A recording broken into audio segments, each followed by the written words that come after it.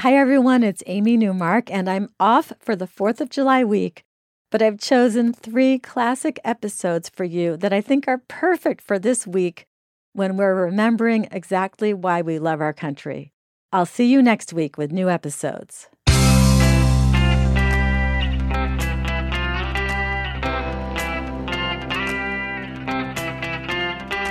Changing your life one story at a time. This is the Chicken Soup for the Soul podcast with Editor-in-Chief Amy Newmark. Hey, it's Amy Newmark with your daily dose of Chicken Soup for the Soul inspiration. Hey, it's Flag Day tomorrow. That's June 14th.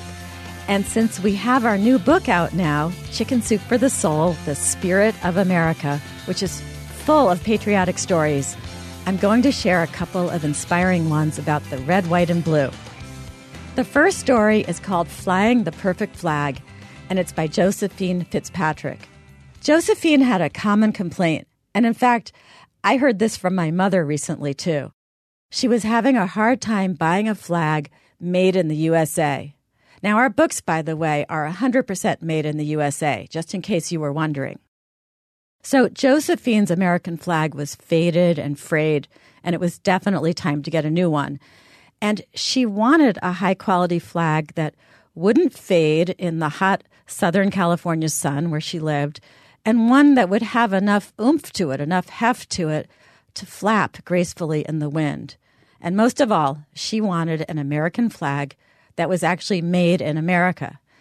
She looked everywhere, and finally she found the right flag just before the 4th of July. It was at one of those big warehouse kind of stores, and she was in a very, very long line at the cash registers, thinking that maybe she would just give up and leave, when a man said, "Let me pay for that." And Josephine said no, rather forcefully, because she couldn't figure out why this man would buy her flag for her. It seemed weird. But the man kept asking, and she kept wondering, was this some kind of setup? Why would this man buy her flag for her? But she was boxed in by all the other shopping carts in the lines, and she couldn't get away from the man. And then he explained that he was a veteran of the first Iraq War, and it made him happy to see someone flying the flag. He really wanted to buy the flag for her. Now she got it, and she gave this veteran a big hug, and she told him that she came from a military family, too. Her father, her husband, and her 3 brothers had all served. And in fact, one of her brothers had died in North Vietnam. She told the veteran that she would be honored to fly a flag that he bought for her. And Josephine says that indeed she found the perfect American flag.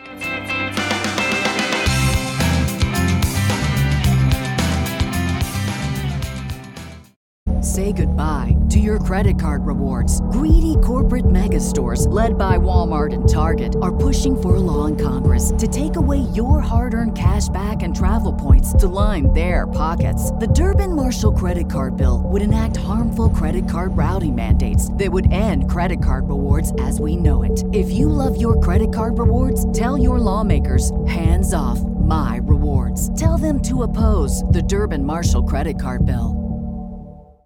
Now, here's another great story about the red, white, and blue in honor of Flag Day, and it's about a very well-made flag that had definite staying power. This story is called Old Glory Flies Again, and it's about how a community came together in central Oklahoma in May 2013 after it was struck by several rounds of monster tornadoes. More than 24 people died from those storms, and hundreds more were hurt. And once the storms passed, many people had nothing left.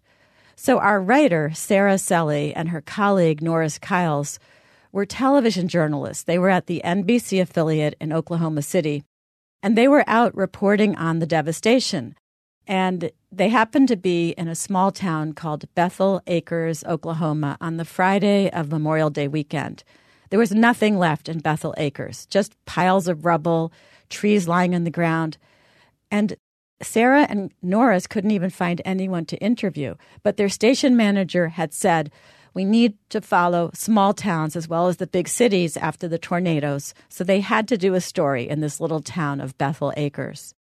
And then finally they saw someone. They saw a man dressed in U.S. Air Force battle dress uniform, and his name was Alan Birch. Alan was sweaty, he was tired, but he was determined. He was clutching an American flag to his chest. It was folded the correct way, and he was looking for a place to hang it. He had found the flag wrapped around what remained of a tree, and despite the massive winds that the flag had endured, it only had a few small holes in it. Now Sarah and Norris had a great news story. They started following Alan around with their camera, and a bunch of other onlookers started watching Alan too as he searched for some way to put that American flag back up, because now that flag was a symbol for all of them, of this little community rising up and overcoming the tragedy that had hit it. There was a team of volunteers there from Bread of Life humanitarian effort. They came from Paducah, Kentucky, and they came to Alan's aid too.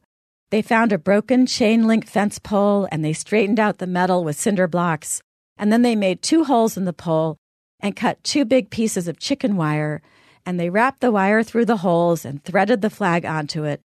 And then, with Alan's help, they jammed the pole into the ground, and they raised that flag in the middle of that storm-swept neighborhood.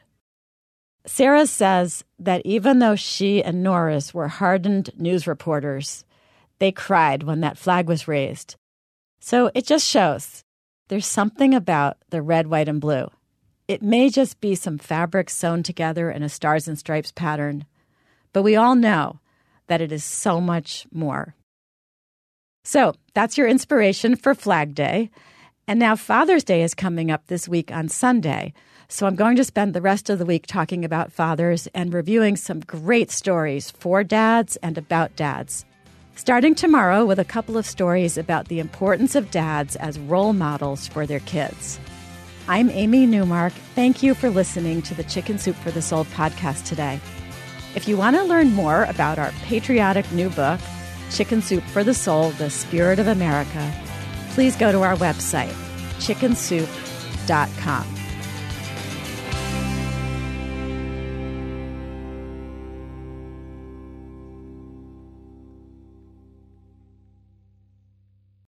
This is the story of the one. As a maintenance engineer, he hears things differently. To the untrained ear, everything on his shop floor might sound fine, but he can hear gears grinding or a belt slipping. So he steps in to fix the problem at hand before it gets out of hand. And he knows Grainger's got the right product he needs to get the job done, which is music to his ears. Call, click Grainger.com, or just stop by. Grainger, for the ones who get it done.